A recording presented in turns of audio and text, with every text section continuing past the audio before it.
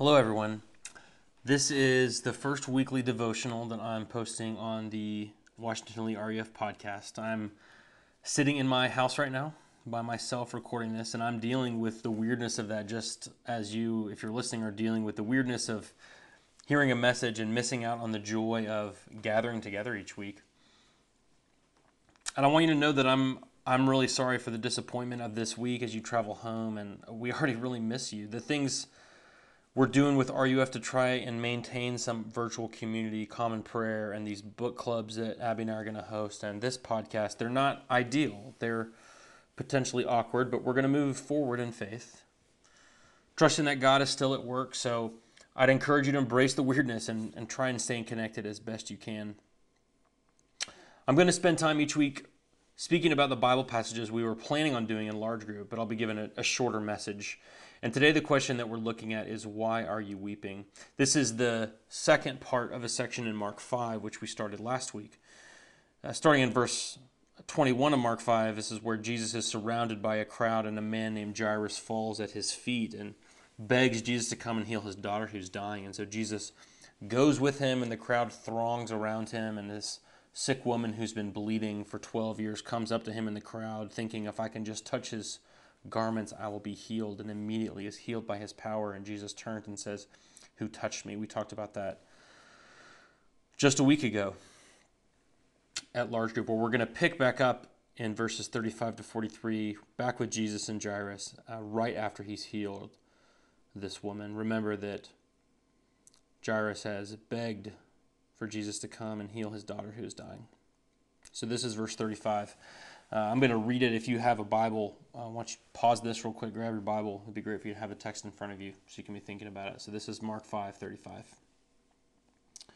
While he was still speaking, there came from the ruler's house some who said, your daughter is dead. Why trouble the teacher any further? But overhearing what they said, Jesus said to the ruler of the synagogue, do not fear, only believe. And he allowed no one to follow him except Peter and James and John, the brother of James. And they came to the house of the ruler of the synagogue. And Jesus saw a commotion, people weeping and wailing loudly. And when he'd entered, he said to them, why are you making a commotion and weeping? The child is not dead, but sleeping. And they laughed at him. But he put them all outside and took the child's father and mother and those who were with him and went in to where the child was. Taking her by the hand, he said to her, Talitha Kumi, which means, little girl, I say to you, arise. And immediately the girl got up and began walking, for she was 12 years of age. And they were immediately overcome with amazement. And he strictly charged them that no one should know this, and told them to give her something to eat. Like I say every week, this is God's word. It's absolutely true, and he gives it to us because he loves us. Would you pray with me? Lord Jesus, please be with us all in the challenge of this weird season. For whoever hears this, I pray that your Spirit would be at work through your word so that we might love you more and love one another. Pray in Jesus' name. Amen. I think it's God's kindness that this is the passage for this week in light of school being suspended, because this is a story about Jesus encountering someone in a moment of shock and sorrow. His daughter is dying. He's come to Jesus. He's on his way back with the person who has the power to heal her, and he gets the news from one of his servants that she has died. He had this one last hope that maybe Jesus could do something, and it's squashed. He had this great love for his daughter, and now he hears that she's gone. And the story happens so fast that it's easy to gloss over the weight of this moment and of this man's feelings. And Jesus simply turns to him in verse 36 and says, do not fear, only believe. If it was me as a father to my daughters, I wouldn't have even heard what Jesus said. But he continues on with Jesus and a few of the disciples.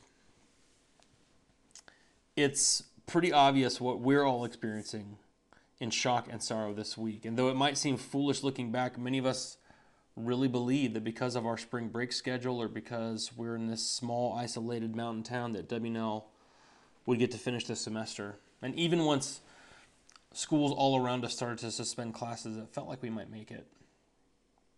And now we're living in the sorrow of everything we'll miss: fancy dress and formal sunsets and late night conversations, normal everyday moments with our best friends, classes we care about with professors that we love, and RUF and church and Sunday night worship.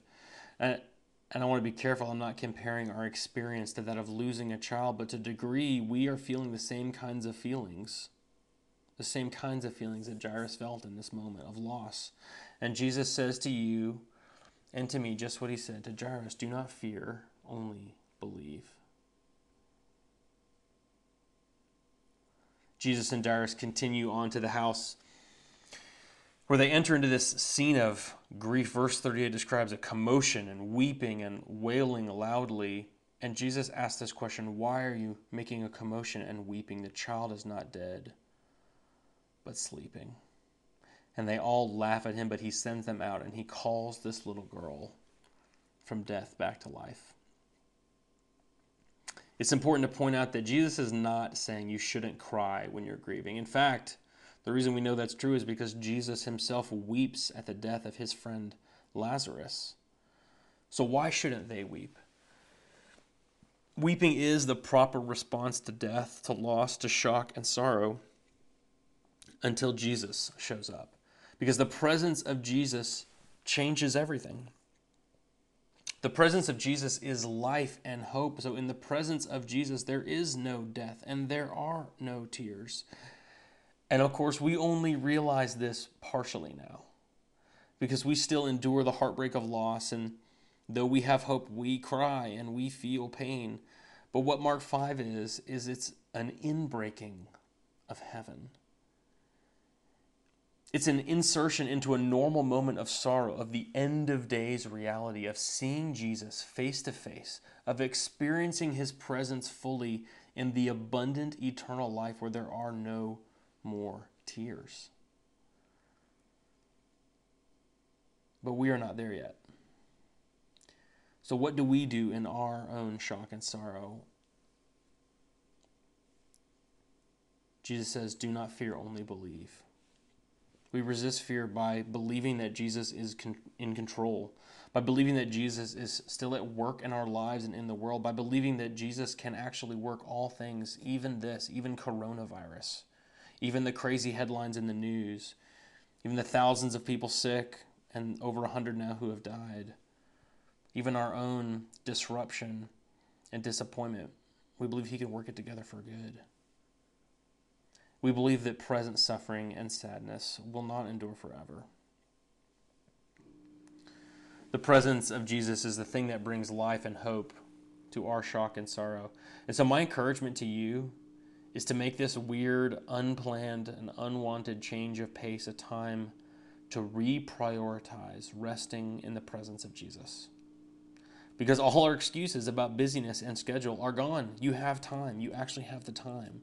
So take time. Read and pray and sing and listen. Sit outside and just be still with God.